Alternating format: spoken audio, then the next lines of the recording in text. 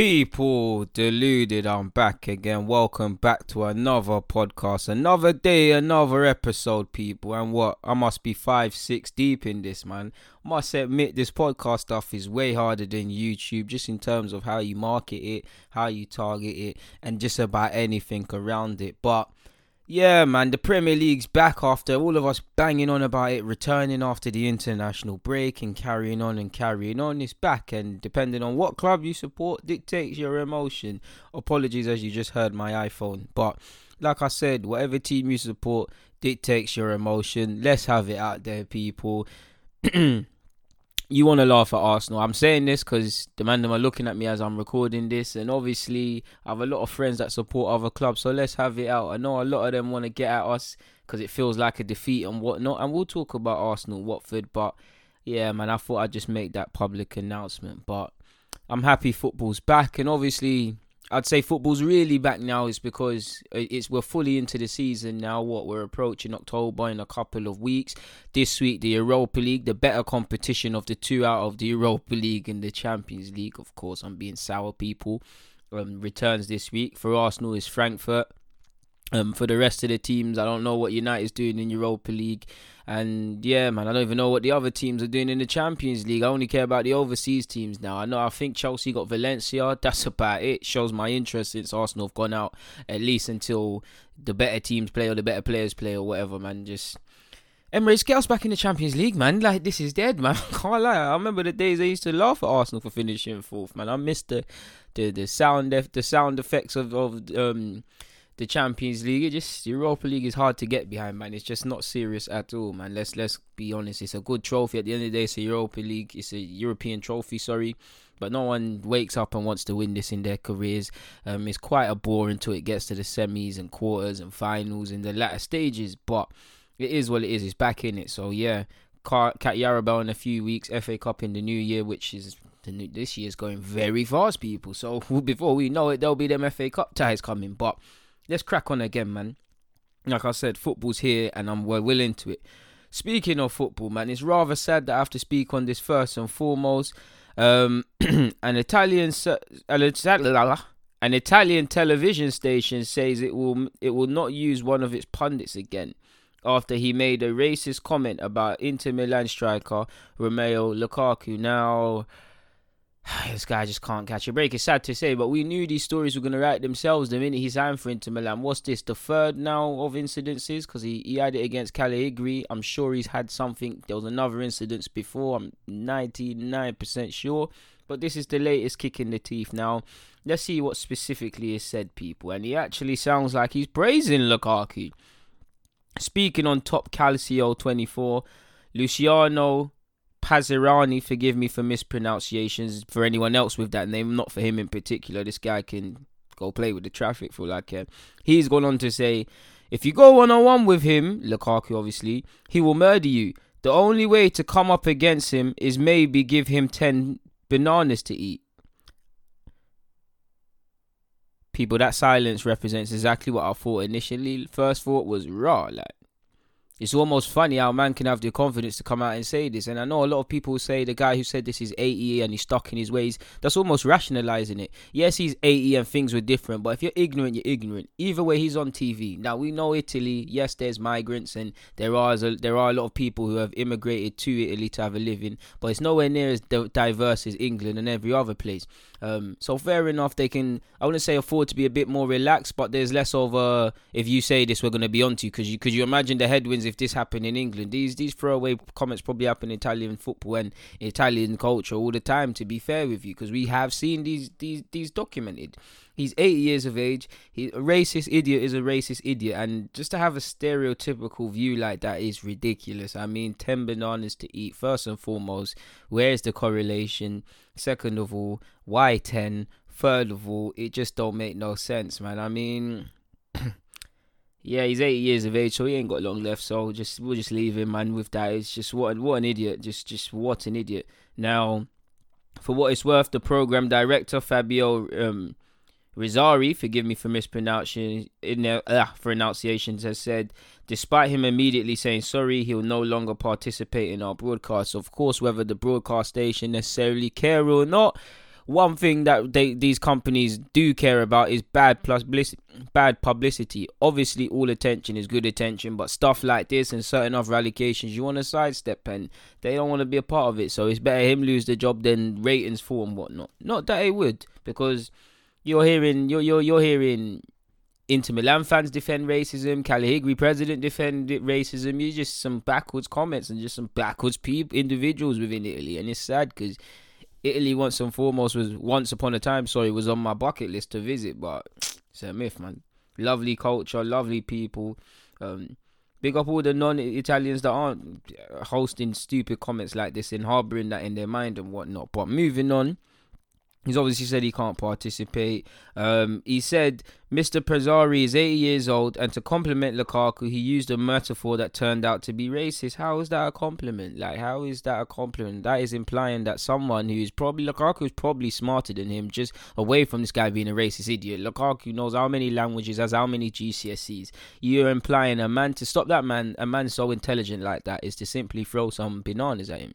That's racist. He immediately said sorry, so whether someone told him through the earpiece he's saying stupid stuff is another story, but he immediately knew he was talking nonsense. I mean, if you say that in the public, and whether it's an accident or not, what thoughts are you having behind the scenes? And to be fair, Lukaku has spoken of the racist connotations growing up in Belgium at times, the fake age comments and stuff due to his physicality, etc. This is probably, sadly, water for ducks back.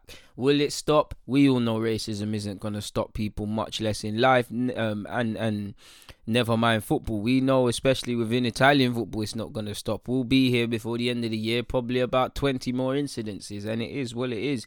He's just, I don't even want to say he's just got to take it on the chin, because there's nothing to take on the chin, but it is what it is. It is what it is. There's no, he lost his job. He'll find another one. They might even reinstate him in a couple months or so when the dust has settled. It's just stupid, man. It's just shout out to the organization for Top Calcio 24 for getting rid of him and saying their apologies and whatnot. So it is what it is in that regards. But yeah, people, man, rather down on. I started this podcast very upbeat and whatnot, people, man. I just finished eating some salt and vinegar crisps in that, man, and that's the best flavor in my opinion with the Walkers. But moving on, you know what? Let's speak about the Premier League now, man. Let's start with my club, of course. Let's start with Arsenal now. It feels like a defeat, people, the 2-2 draw against Watford. Now, I've said all of this in videos, and I've said all of this in everything I've said on Twitter and whatnot.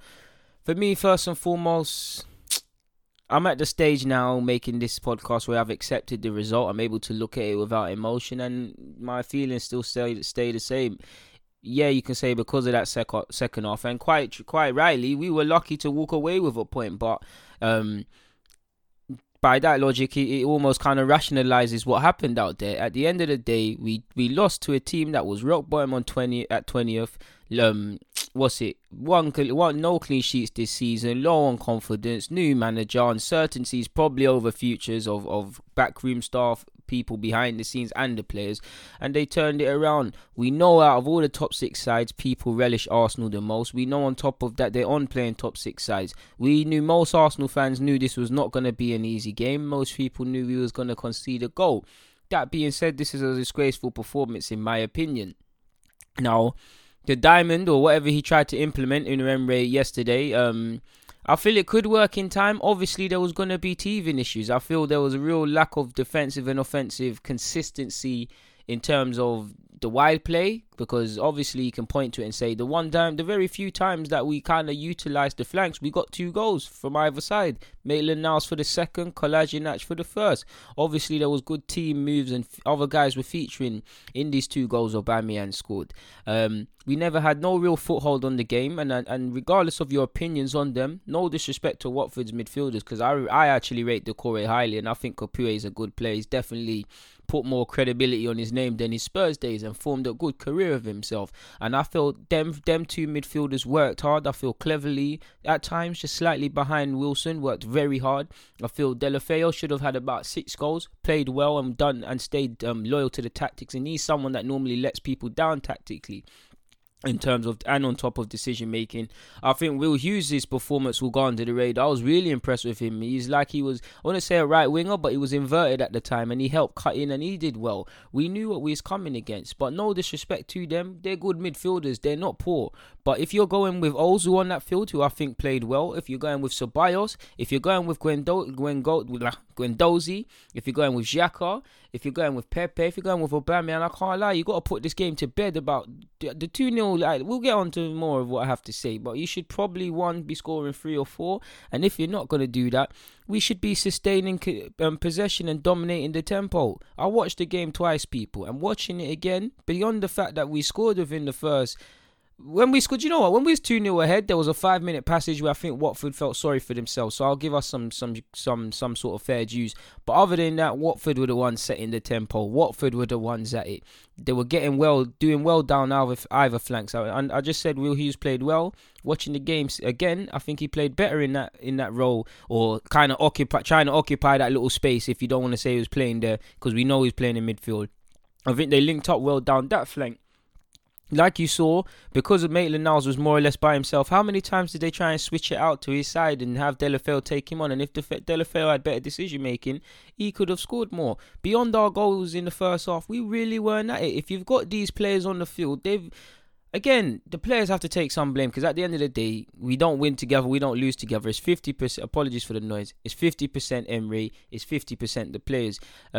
Like I said, we can look at the formation and how he was coming with, and I don't necessarily have a problem with it, but we can say how there was teething issues. But for me, there wasn't really a method to the madness in that. For me, initially, it was I'm seeing Ozil all over the pitch, Ceballos all over the field, Aubameyang on the flanks as well as through the middle, Pepe and Ozil on the right-hand side. Occasionally, Maitland-Niles go in. Midfielders, 1 minute, one guy's a different midfielder at the base there where Xhaka was. On one hand, this is good and this can disrupt oppositions, but if there's a method to this madness, if there's a specific reason, and there might have been beyond what I can comprehend or know. But on the other hand, I see it as these individuals, they don't really know what they're supposed to be doing, and they're just trying to make it happen, because Ceballos did very well. I won't say he was playing left wing, we know he wasn't, but he was on the left hand side. How many times did he get frustrated and move? Ozil's all over the field. Aubameyang, even look at Aubameyang's first goal, because he's actually involved in his own move. And like I said, we're not playing with wingers, so occasionally players are going to have to occupy them wide flanks. So it has to happen. But for me, it just looked like people were freestyling, people were unsure, people didn't really know what to do, and that makes Watford's job easier. I've just praised Watford tactically. I won't say it was a 4-4-2, but it was almost like that off the ball of sorts, with Cleverley just slightly behind Wilson. And I think Flores coached them very well for that game. He's got a good record and he continues his decent record against Emery. But the players have to take credibility. The Watford players were at it. They probably looked in that dressing room and said, "Yo, listen, guys, our season starts today." Do you get it? We're at it. We are getting something out this game, and people, it's got to hurt as an Arsenal player, because football's a small world, man. And these Watford and Arsenal players play next to each other for training. They're probably going to see each other on the drive and say, "I told you we would get something off you soft boys, you lot are this and that," and the banter's going to be there, and that for me it would hurt. I don't disagree with what Xhaka said, but for players for us to say that we are scared against Watford, no disrespect to Watford, but especially considering the way they are at the moment, we've really got to look at people. For Emery to come out and say 2-0 is not enough, because we all know 2-0 is not a good lead. It's a very dangerous one. But come on now, come on.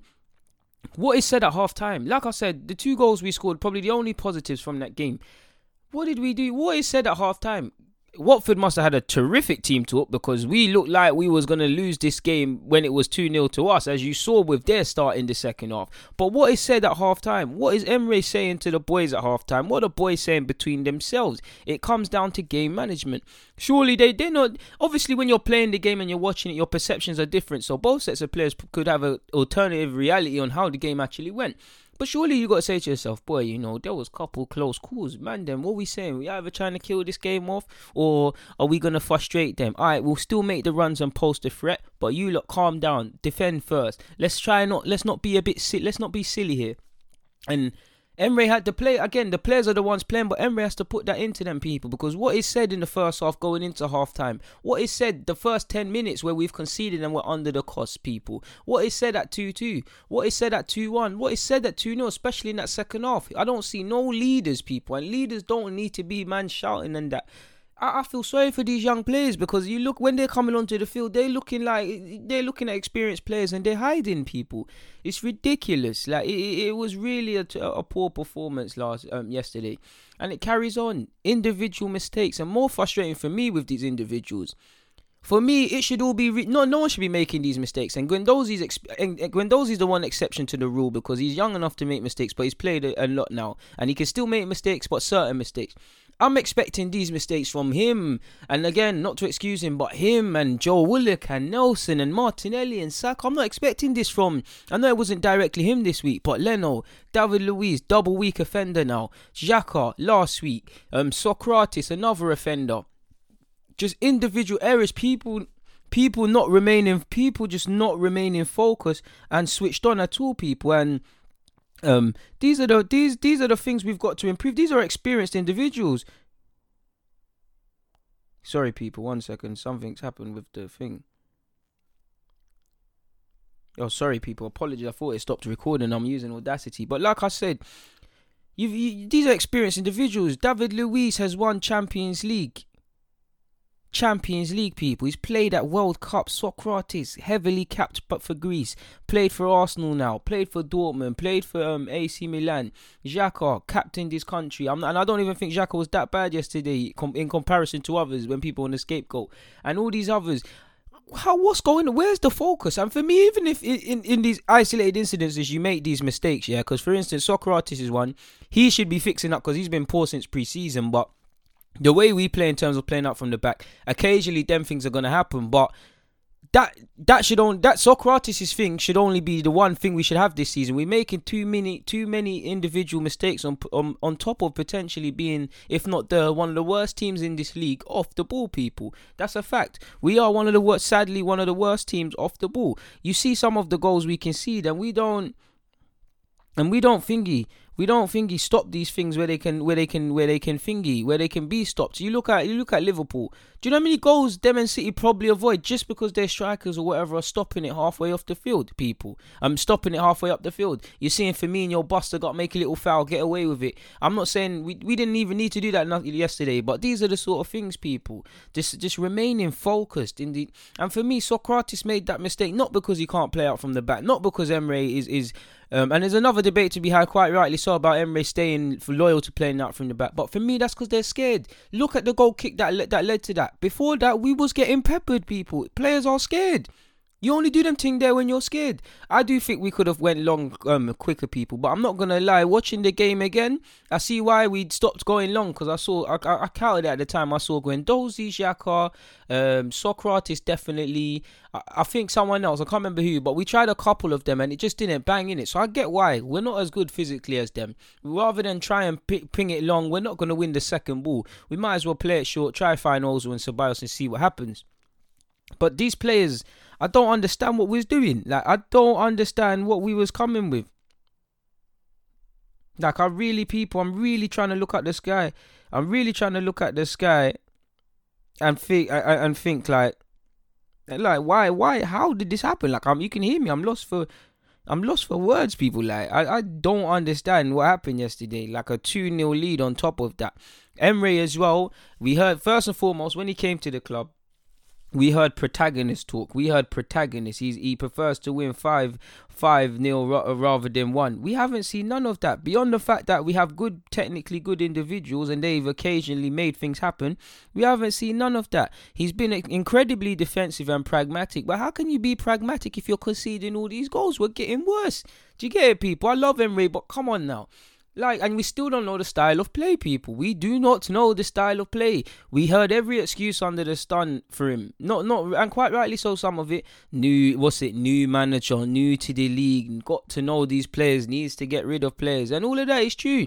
But at the end of the day, we knew coaching was going to be a big part of this role. Yes, we've spent more money than I thought we could. But coaching was going to be a big part of this role. There's no way around it. So we have to look at it. He's been here for over a year now, and how have we improved specifically? Evidently, because we have, let's be fair, we have improved in some incidences, but evidently, to the untrained, that's someone that doesn't give a crap about Arsenal or football. If you show them Arsenal prior to Emre and now, can they see they've evidently improved? The answer is no, people. If we keep it 100, we don't know the style of play, and you not know me. I'm not someone who harps on or cares about style of play and them things there, but we need to know what he stands for. If you claim to be protagonist, but we don't see that because we're shooting less, and I'll bring that up later. We're shooting less than most sides. We're scoring goals, but we've got gunmen like Aubameyang, Lacazette up front. We're always going to score goals. Defensively, we can't defend for anything, and we've seen a bunch of systems beyond the fact that some of these players simply aren't good enough. What tactics have you got, really? What are you, like, what sort of manager are you? What do you actually stand for? What principles are you installing to the club? Are you going to keep adhering to Arsenal's values of how we like to play, or are you bringing your own? But we haven't seen any of this, people. You look at Lampard. Lampard needs to improve Chelsea dramatically defensively. We know that. Chelsea fans know that. From the day that you've seen them, quick passes, 1-2s, things like that. Sorry last season for all their faults the same. And there's also many other examples. We've seen Emre quickly install playing out from the back. But beyond that, why can't he install us improving slightly defensively or offensively as well? Because look beyond the goals, people. People, like, even in the 22 unbeaten run, these things were happening, but people were shutting up about them. Then towards the last 8 or 10 games of last season, people finally started to wake up. And now we started to wake up and see it. Any optimism that was here because of who we signed in pre-season and whatnot should still be there, but it's reality now. We have dropped how many, the last possible potential 9 points between Liverpool, Spurs and who do we play as well? We just drew with them. Watford, possible 9 points. What is that? 2 points. That's 7 points dropped. We missed out on top 4 last season by a point. 7 now, people, and realistically we are going to drop points again continuing into the season. Now obviously City and Liverpool are irrelevant, and I'm being careful with how I say this because they're both elite, but they'll potentially drop points somehow, whether drawing or losing. Spurs, Chelsea, United will definitely lose again this season, people, but we will as well, so we're losing ground. We need to get up together. I can't understand now. We saw the Spurs get, surely you say to yourself after the Liverpool and the Spurs game, you say, yo, listen, good results or whatever, but we can improve a bit individual mistakes. Even look at the goal we conceded, forgive me if I'm wrong, against Burnley. Even in a lot of these games, we've been at 6s and 7s. These things still remain. Ironically, last season, Watford almost beat us with 10 men, and we got away with it last year, and it was quickly put under the carpet. But now we're not. Now it's quickly being forgotten, sort of thing. But anyways, man, I've been carrying on about Arsenal for a long time now, people. What was the stats I was going to bring up for you? Because I just said I'd mention it. Yesterday was the first time we failed to win a Premier League game in which we were 2 goals ahead since 2016, where we drew 3-3 with West Ham United. Ironically, this is the first time Watford have avoided defeat in the league after being 2 goals down since January of last year, where they drew 2-2 against Southampton. Since the start of last season, sadly, Arsenal players have made a combined 14 errors leading to opposition goals, at least 2 more than any club at this time. Now, we know these players have issues. We've spoken about the players, I've spoken about them, but how can none of this drop on Unai Emery? He's been here long enough.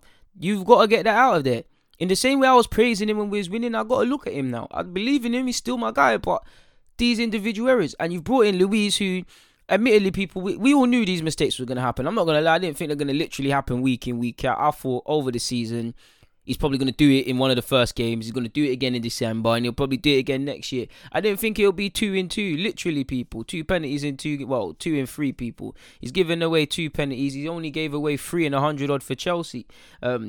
So that shows you the perception of him potentially being error prone and potentially reality, and it'll show what's going wrong. Because on one hand, I do think it's Luiz switching off, but the football devil's advocate in me looks at these goals again and looks at the sequences that lead to these things. Not only that, but the goals we concede. And it's about what people are doing before these things happen. We don't sniff fires before they've become a problem. It's only when it's uncontrollable that people are trying to pull it out, and we just look like Bambi on ice. But since the start of last season, no side has conceded more goals via penalties in the Premier League than Arsenal. Were level with Brighton. We've conceded 3 this season alone. Watford had 31 shots at our goal, the highest tally Arsenal have ever faced since Premier League Opta stats began, which is mad. In our last 5 games, we've had 95 shots at our goal, people. It's mad. It's mad. Since Emre's taken over, 115 shots on target away from home. Only Burnley have held more. And now if we look at Burnley, no disrespect to Sean Dyche and them, but admittedly, they know they're not the best blessed technically. They don't go to teams to try and beat teams. They can defend better than us. They go to defend and remain solid and take it from there. We're supposed to be on the front foot. So looking at it, people, how can meant to be making us solid? And people were saying we're looking better than solid in terms of defending, but we're seeing look at the statistics, people. We're seeing too many shots conceded at our goal, and we're just simply not shooting enough, people. We had 7 shots, 4 on target, people. If I quickly just bring up a next one that I had screenshotted, give me 1 second, people. I've got it somewhere. It was talking about our last few. Look, against Newcastle where we won, we had 8. They had 9 shots. Against Burnley had 18 to our 15. Liverpool was an anomaly. We'll allow that one to a fair degree, but they had 25 shots to our 8. We'll let that one off. We knew that was going to happen. And then obviously you got 31 and 7. But in all these games, apart from Newcastle, which had a new manager at the time, we have not taken enough shots and have the Liverpool one, forget. But how are you going away to Watford and playing against Burnley and you haven't had more shots than them? You haven't had more shots. What is going on? Even the possession stats, like, what's going on? Because I look at the players on one hand, but at the same time, I've got to look at what other people are doing, people. But that's enough about Arsenal, man. That's enough about Arsenal. Well, ex-Arsenal, but shout out to Daniel Marlon, who scored 5 goals for his team, PSV, which is good for him, because he continues after scoring that. He scored for his country. It's been a hell of a last 2 weeks for that guy, man. And go all the way. Apparently, Arsenal are fighting with United to sign Sunderland teen Logan Pye. He apparently can play centre-half and full-back. I don't know him, people. I haven't seen him play. But if he follows on from Sam Greenwood, and he's obviously been capped at England level, and he's only 15, we'll probably move for him when he's 16 in Jan. I'm all for it, people. Why not? A 16-year-old I would love to bring to this club tomorrow, Jude Bellingham, obviously started and scored against Charlton, which is great for him, and he's going to be a terrific player. And for me, should stay at Birmingham for the next foreseeable future, because how many other managers are playing a 16-year-old? Just get senior games, man. You look at Dele Alli and MK Dons. How much games he got before the move? Just get your games, develop, stay away from all the hype. And by the time he's 18, 20, so he could be a special player if he isn't already. I really believe in him, man. He's a good passer, good engine. Obviously, he's got an eye for goal. Obviously, he's got to improve several aspects relative to his age. I believe his dad was a fairly good striker a bit before my time, so maybe that's some of the muscle memory that his dad's passed on to his offspring, his son. I'm sure you've all seen Saliba's been training at Arsenal to help with his recovery from his injury, and he was actually allegedly in the away stands against Watford, so it's nice to see him. Although he won't be playing this season, it's nice to see that obviously he wants to take an active interest in Arsenal and what we're doing. Shout out to, I can never say his name, but Joe Gerhardt of Wigan, who also scored, a 17-year-old lad. Apparently Xhaka is going to be named captain this week, along with, as part of 5 captains at this club, which I must admit I'm interested to see the official announcement. Moving on from that, people, apparently Iwobi found out on holiday that he was moving from Everton to Arsenal, and you lot can type that in and expand on it. I don't really want to harp on about Iwobi, but he said he really didn't have much time to think. He didn't really need much time to think. Obviously, when he spoke to Everton, he was sold, and he kind of alluded to he was in a bit of a comfort zone at Arsenal, which I'm not sure if I entirely buy, because I don't know if Iwobi truly wanted to leave. If he did wanted to leave and get out the environment of Arsenal and obviously progress away from being scapegoated and all these things and divorce us, then cool. But I personally feel it was more the club forcing his hand. So it is what it is in that regards, people. What else have we got? It was another good game for Eddie Nketiah. He obviously came off the bench for Leeds in the 70th minute, and he scored a good goal. I believe it was a Calvin Phillips free kick. I cannot be sure. Calvin Phillips free kick into the box. Eddie Nketiah reacted first and pulled it home. He was then brought down for a penalty, which means he gets an assist. So it means a 2-0 win for them against Barnsley, which is good for him. Obviously, we want him to start, but if you just keep taking your chances, the coach won't be able to ignore you. for not too long. I'm going a bit off topic, and I must admit I need to get back to the Premier League, people, and I will do. Don't think I've forgotten, but it annoys this one thing annoys me, people. Yeah, this one thing annoys me. Yeah. I was debating with friends. Van Dijk, is he the best, if not one of the best centre halves in the Prem? We was talking about Cristiano Ronaldo and Henry. Yeah. We was talking about Van Dijk as well, if I haven't said that. But why, people, it annoys me, why do man say, when you're talking about what people have done specific to the Premier League and contributions to the league, why do man bring up the Champions League? Don't get it confused. For anybody getting it confused, the Champions League is a great achievement. And if you're talking about the two individuals' overall achievements and who's the better player, or their time in England, for example, for Ronaldo and Henry, just say their time in England, who's had the bit bigger impact, then you can factor in all of them. But if you're specifically, and people listen to what I'm saying, specific Premier League, yeah, how can you bring up Champions League into this? Like, the first thing one of my man them said is Van Dijk's won Champions League. He's one of the best ever in the league. He could be one of the best ever in the league, but surely the Champions League achievement is irrelevant. It's like it's like me and you talking about who's the better at GCSE maths, and I tell you I'm better at GCSE maths because of what I've done in English. Do you see how silly that sounds, people?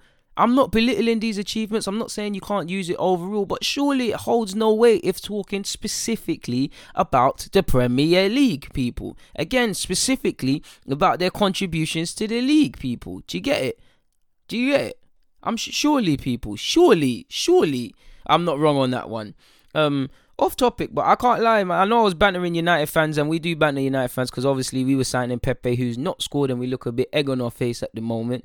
We was mocking Daniel James. Now, on a serious note, I'm happy for Daniel James because sadly he lost his father. He's come from Swansea. He was about to join Leeds. He's joined their old rivals in greater rivals in United. He scored for them. He's playing in the league. I really like Daniel James's story, and I feel considering he cost 15 million again, it remains to be seen if he means to finish as he started. But I think that's one of the bargains of the season so far. I think United haven't been the best. Daniel James stood up to be counted. I don't think he's cared about the fact that I'm from humble Swansea, playing for Swansea. I'm now at United, one of the biggest clubs in the world and the biggest in the league, in terms of just what they've done, and he's taken to it. He didn't score at the weekend, but I really like his energy, his positivity. He's a bit of a diver, I can't lie, but I really like him, man. I really like him. I'm still going to banter United fans. I'm waiting for Pepe to overtake him in the goal scoring records, and we'll begin that. But right now, run your banks. Just anything Chelsea fans got to say, because I was on to Chelsea fans about Tammy Abraham. My Chelsea supporting friends are on to me. I was on to Aubameyang. On to Tammy Abraham and comparing him to Aubameyang and saying that you lot should get Eddie Nketiah back. But obviously, Tammy's messing that up. Shout out to Tammy Abraham as well, man. On a serious note as well, for getting that hat-trick. Because banter aside, he was dealing with the harsh criticisms. We all know there's no excuse for racism. It's good for him. And I think for me, Eddie, I keep saying different names. For me, Tammy's a good player. He's not my cup of tea, really, but I like him as an individual. He's a bully, he's strong, and he scores goals. I think people got to respect him a bit, because one thing I like about Chelsea is a loan spell doesn't always help with young players, and in Arsenal's case, we actually haven't always picked the best spells. But you look at Mount, and again, the loan army business is a different story. But you look at Mount, Tomori, and specifically Tammy. Tammy had around 50, 60 goals surely to his name. And I'm sure before he even kicked a ball for Chelsea. So you can't discount that experience. And what I'm getting at is he's clearly a goal scorer. Yeah, you can say it's championship, but he knows how to score goals. He did that at Aston Villa. He did that at Bristol. And there might have been other clubs. Mount, to playing well. For me, the best spell, excluding Derby, was with Vitesse because he was playing Europa League. Tomori was at Derby and as well as Hull. That experience has helped them. That is why our development, Arsenal's development probably, and you could probably say United with Chong, Gomez, Greenwood. That is why our players are probably behind them now, because their players, you look at Reece James even, and Ruben Loftus-Cheek. Loftus-Cheek's not really a youngster like that, but you can add him into it. You look at them people. They're ahead because they've been playing professional, competitive football. Greenwood, Nelson played last season, but Nelson, Greenwood, Joe Willett, have they got the stamina to play twice, 3 times within 10 days, 90 minutes? No, they haven't. Tammy can. Mount can. Tomori can, and that's nothing. That's not a criticism of theirs. That's just because they're inexperienced. Greenwood and that, and the Arsenal ones. That's because they're inexperienced. They're still learning. Our crop of players, United's crop of players, are different to Chelsea's. Now, Callum Hudson-Odoi, you could throw him into that because how many games has he played? And when he started against Spurs, he played great in the league, in the League Cup, sorry. But against Liverpool when he started, he didn't have the best of games. So what are we going to see with Callum? And obviously he's coming from his injury. I think Callum's a sick player, but we've got to be careful, man. They're all developing at different rates. Chelsea's loan system generally is flawed. I mean, loan systems in general in football are flawed because they're not really. Obviously, they're with the players' development in mind, but there's not really.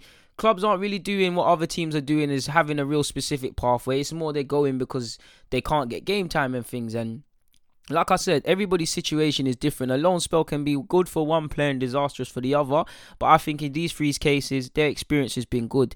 And like I was saying about Tammy, shout out to Tammy for them three goals, man, against Wolves, because they were three very good goals. I really enjoyed his header.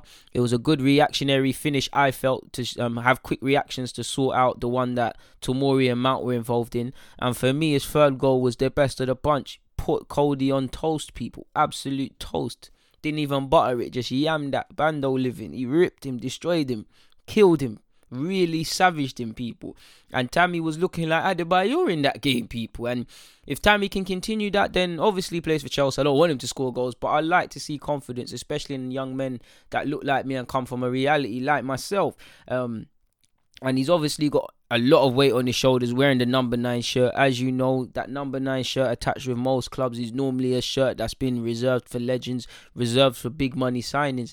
Can Tammy fill the number 9 boots? So it remains to be seen, but you'd back him to do this thing.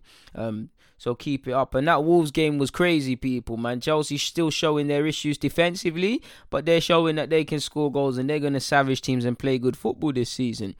Liverpool versus Newcastle is same old Liverpool running riots. I mean, Firmino brought out the party tricks. Mane on top form. Shout out to Mane for the Fantasy League points. Liverpool's an open book with them and City, man. Obviously, they didn't start off well. I mean, we were going to forget it now and it means nothing. But Williams scored a very good goal against Liverpool. And I think for a period, Newcastle's game plan was working. It's just they got Liverpool's quality showed. Liverpool just had too much for them.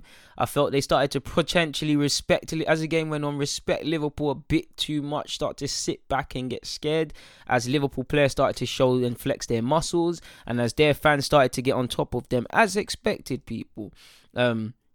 I mean, I'm seeing Van Dijk trying to score. Van Dijk seemed intent on scoring a screamer in that game. And it must be exciting times being a Liverpool fan. You've gone from man like Clavan to Van Dijk. And, I mean, I would love to know at Liverpool which of the front three they believe is their better player. Because you all know at all clubs, there's that one, like, obviously players can leave, but there's that one that you think, yeah, this thing is not going to happen if he's not ready. This thing is not going to happen if he's not at it.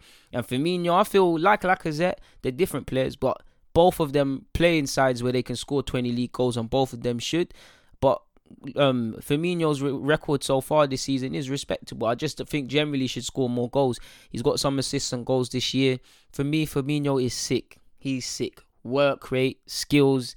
It's just a shame when he brings out them party tricks against Arsenal. Bad boy footballer. Like Mane, savage. I love Mane. I think he's one of my favourite non-Arsenal players. I love Mane. Salah, I don't need to tell you what Salah's been on in the last couple of years he's been in the Prem.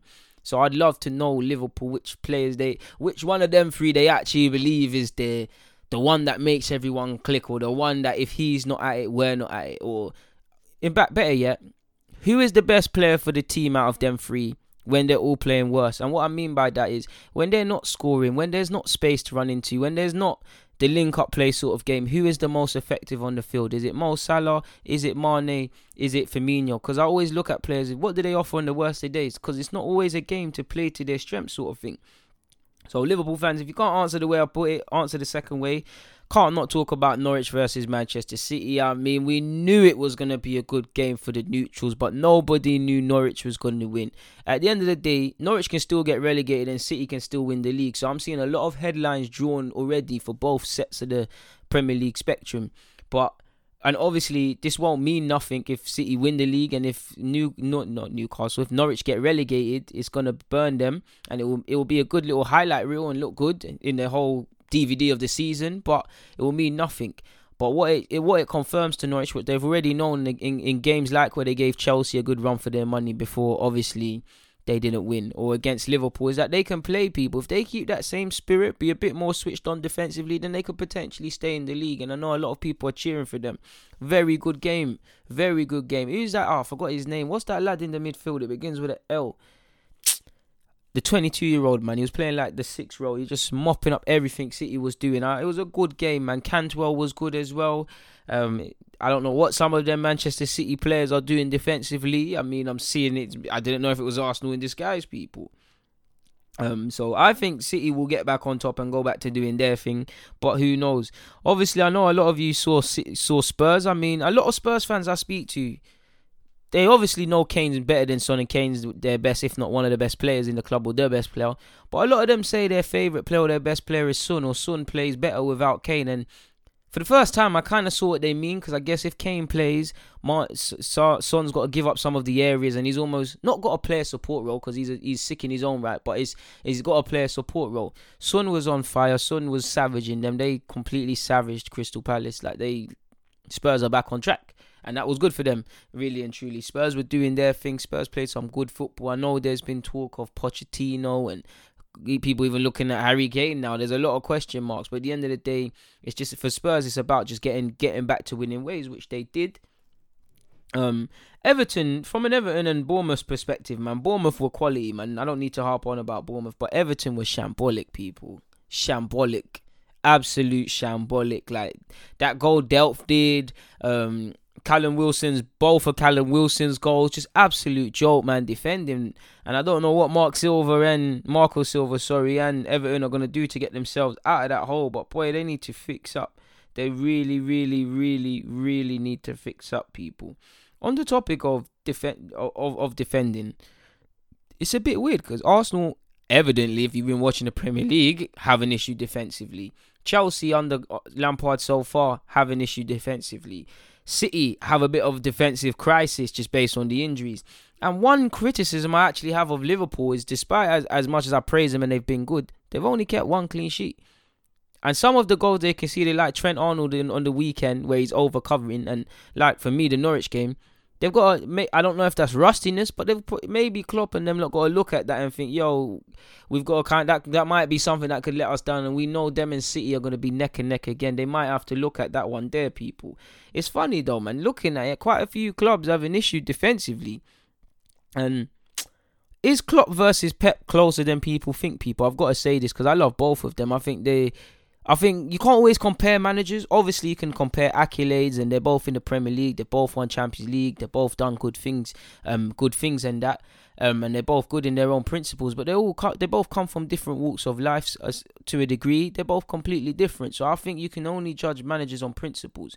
And I know many people instantly say Pep straight away. And don't get me wrong, Pep is the best club manager that's existed, because he bucked Ferguson. Ferguson had no answers for him.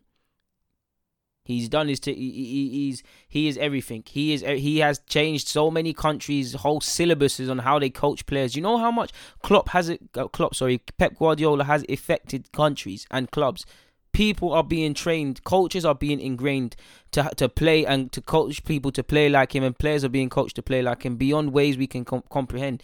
The way Pep has coached people, some of what he's laid into foundation at some clubs and in certain countries, you're going to see it 20 years from now. Of course, there's going to be other managers to put their hat into the ring, but you cannot ever discredit Pep Guardiola and refer to him as a checkbook manager. Of course, he spends a lot of money. It's available to him. Of course, there's always going to be that question. Could he do a Wenger at Arsenal within reason? Could he do a Klopp with Dortmund and do this underdog sort of thing? Probably answer is, I would say he could get them playing well, but I haven't seen it, so I don't know. But for me, you've got to respect Klopp, man, because Klopp won the league with Dortmund and won some accolades with Dortmund. He came inches to winning it at Liverpool. He's been to 3 Champions Leagues, and he's only won once, where you can only remember it's only about winning. Pep's gone now many times and won. It's only about winning. History don't remember losers. Klopp's won it once, but he's gone there with underdogs and done his thing.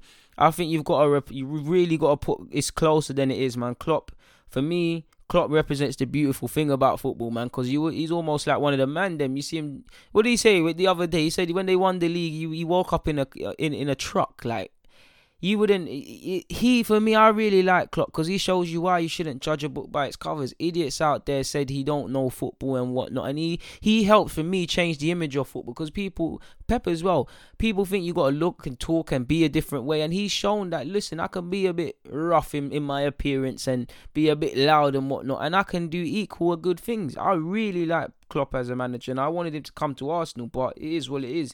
Our loss is Liverpool's gain, evidently, and you've got to respect Pep Guardiola. Listen, if you love football, you've got to respect Pep Guardiola. He has done it all. But I did ask myself, who would have had more success? Who would have had more success if Klopp managed the Munich team in Europe, or if I forgot what I was going to say. If Klopp managed the European team in Europe, or if Pep did Liverpool, would he, when Klopp came in straight away? Obviously, Klopp's just about got money with Van Dijk and Alisson, but prior to that, he had some bog standard players, to put it nicely, to work with. Could Pep do that? I'd say yes, because I think people underestimate Pep's work at Barcelona, even to a degree. And despite people focus on the fact that he didn't win the league in Munich, but they don't focus on what else he did. I think people think it was plain sailing at Barcelona. People don't forget the people he left, he took out the side, and the young players he promoted. People can't forget. He did not start his tenure in the best way. They were losing games. He is a great manager, and as is Klopp, man. And they're two managers I've really enjoyed, man. I've really enjoyed them, man. I really enjoyed them, and there's no way around it. Like, they are two of the best managers to have ever done this. I know many people will admittedly just say Pep and not bat an eyelid, but it does seem like there's still something with Klopp. For me, Klopp's still one of the best managers. I'm not saying the best. I'm saying within that room of elite managers, Klopp's getting a table. Do you get it? He's in the room. Do you get it? He's in the room. If you put all the most elite managers that have given something to this game, he's in the room for what he's done. I'm not saying he's the best, but he's in the room. I really like Klopp, man. I'd say I'm more Klopp in my coaching philosophy. I'm more Klopp than Pep. I'm more heavy metal than intricate. I'm picture Klopp and Wenger. That's what I would be, people. But I really like Pep. Do you know how many Pep books I've read? Do you know how many Pep? Listen, if you love football, you know what Pep Guardiola's on. There is a debate to be had about the money and things like that, but let's be serious. Pep Guardiola is a fantastic manager, as is Klopp, and it really is closer than I thought. I don't know which one's the better manager, because you could instantly say Pep because of what he's won, because of what he's done. And there's not really a case of saying Klopp's done more than him in football and whatnot. But I really like Klopp, man. I wonder how, I've said it in my last podcast, I don't know how long Klopp is going to stay at Liverpool, because he's always spoken about taking rest. There is talk of potential German coaching the German team. If that offer comes, can you turn down national pride after winning the Champions League at Liverpool, potentially going as close as you can, if not winning the league at Liverpool? Would you then see your work as done and then go for a new challenge? Who knows, people? Who knows, man? I don't think I've got anything more to add on that front in terms of content. I think we've sat here and we've spoken about everything in this 47 minutes, really. I thought I was harping on about Arsenal for longer than I was, people. I do feel like I'm missing out something. Oh yeah, El Nene got sent off in his first game for Besiktas. Monreal also scored against Atletico Madrid for his new club Sociedad. I might as well just leave you with Emre's comments after the game. Trying the long ball, they are physically stronger than us. They were winning that ball. He's obviously referring to the first and second balls when you pull it in the air. We wanted to break the line and connect with Ozil like we did with the second goal. It was two different halves. In the first, we controlled the match how we wanted. In the second, they pushed for our mistakes, and we did more than we wanted to. We need to think about how we can improve, how we can do better. We keep saying this, people. You could look at almost any of our defeats last season where we dropped points, and the language stays the same. There's a consistent language. So are we really learning? Or I do believe a mistake in life, a mistake made multiple times, becomes a choice. Are we choosing to ignore what we should be learning from, which would make it worse? I agree it was a tale of two different halves, fitting within reason, but I don't really feel that we was in the game beyond the goals we scored. I feel it was Watford, so I get it. We scored 2-0, and at the end of the day, it was 2-0 to us at half-time, but I don't agree with that, Emery. And he said, we can grow up with the mistakes and learn for future matches. We said at half-time that 2-0 is not enough, and in the second, we needed to do the same work. But knowing they wanted it more, they did that, and we couldn't break the lines. I mean, This ain't playing Manchester City. This is no disrespect to Watford because they deserve something out of the game based on how they played. But come on now. I'm hearing scared talk. I'm hearing we couldn't. I'm hearing we wanted. I'm not hearing we done. I'm not hearing these things. I'm not. You shouldn't be saying this against Watford. This is a very defeative attitude, and it leads me to wonder the state of the morale and the mental place of our team. Do these players believe generally that they're top players? Do they believe they can get top 4? And if they don't, then they need to ask Raul Sanllehi to sort them out moves in January, because we knew this was going to be tough. You cannot afford to keep playing like this. You cannot afford to feel sorry for yourself if you play for Arsenal, if you play for any of the top 6 clubs. Again, obviously City have come on the block now and Spurs have come on the block, and no disrespect to Spurs, but growing up for me in primary school and even secondary, there's clubs like, again, Arsenal, again, I don't want to do this because I got so many friends that support United, but United, these are Liverpool, these are clubs, people. If you feel sorry for yourself, you cannot play for that, because it's a privilege to be within them shirts, people. Arsenal and United are not where they're supposed to be. Liverpool, within reason, are back to glory. Obviously, Chelsea are doing their thing now, but these were the clubs. Even at Chelsea, even City now, Chelsea, all the Spurs, you got to be on it now. If you play for any of the top 6 clubs, Premier League in fact, but specific, any of the top 6 clubs, you cannot feel sorry for yourself. And if you do, come out the team, because you're going to have ridiculous amounts of scrutiny. You're going to have people questioning you even when you win. You're going to question yourself. I mean, we've gone from people that won the league, literally on the day they've won the league, Sol Campbell and Jens Lehmann want to beat each other's lights out, want to kill each other. I'm not saying everyone must carry on like a madman, but that shows how serious they was, how much they wanted to be perfect, how much they chased the impossible dream of the perfect performance, the perfect league campaign. And that's what we've got to chase. Even Raheem, it's completely different, but Raheem Sterling, do you know how much I would love for my players to talk about how I want to reach Cristiano Ronaldo level and Messi level? He knows he can't reach them levels. He knows he can't. But chasing them, you'll get a long way away from them, but you'll get close. Chasing that sort of excellence will only get a good result. I think we're too complacent. We're too happy with all right. It's like wanting to be financially free or wanting to go gym and be healthy. Many people would like to, they talk about it, but how many people will consistently go to the gym?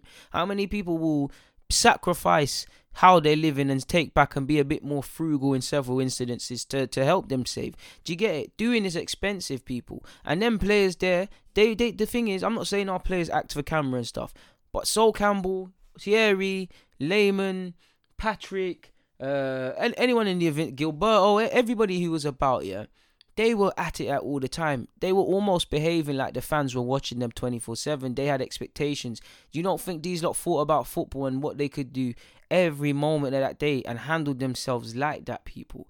I think we're happy. We're happy to just be in the Premier League. I think these players would like to be in the top 4, but between not having...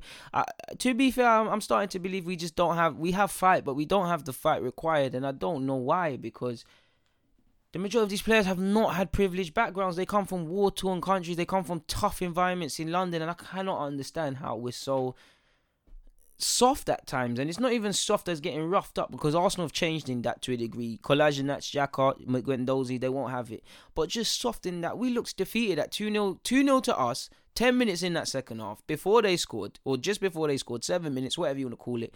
We looked like we lost. We looked scared. Yes, it's difficult going to away games. I didn't play at no stadiums like these, man.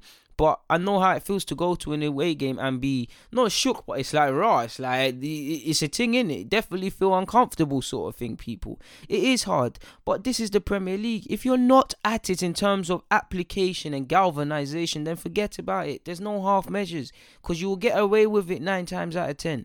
But everything we do in the dark will show in the light, people. And it happened last season, and we've got to get our act together. We have dropped 7 points already. 7 points already have been dropped. I would like to compare that to last season, people, and see what happened after so many games. We've dropped 7 points, and we will drop points again. I can sit here and say we need to put a run together, we need to do this, we need to do that, and all of it's true, but at this point, we know what we need to do. It is what it is. First and foremost, Arsenal, well, if you play for a Champions League club or support a Champions League club, you're playing in the Champions League. Arsenal and United, we've got Europa League action, so Arsenal, obviously, 5:55 on Thursday. We play against Frankfurt away, and then we've got Bournemouth on Sunday. So it's 2 games in a week. Need to get 2 W's, people, because it's almost like we've forgotten what the winning feeling tastes like after it's been missing for the last 3 game weeks. But I've enjoyed this, people. For now, people deluded. Thank you for watching and rocking as usual. I'm out.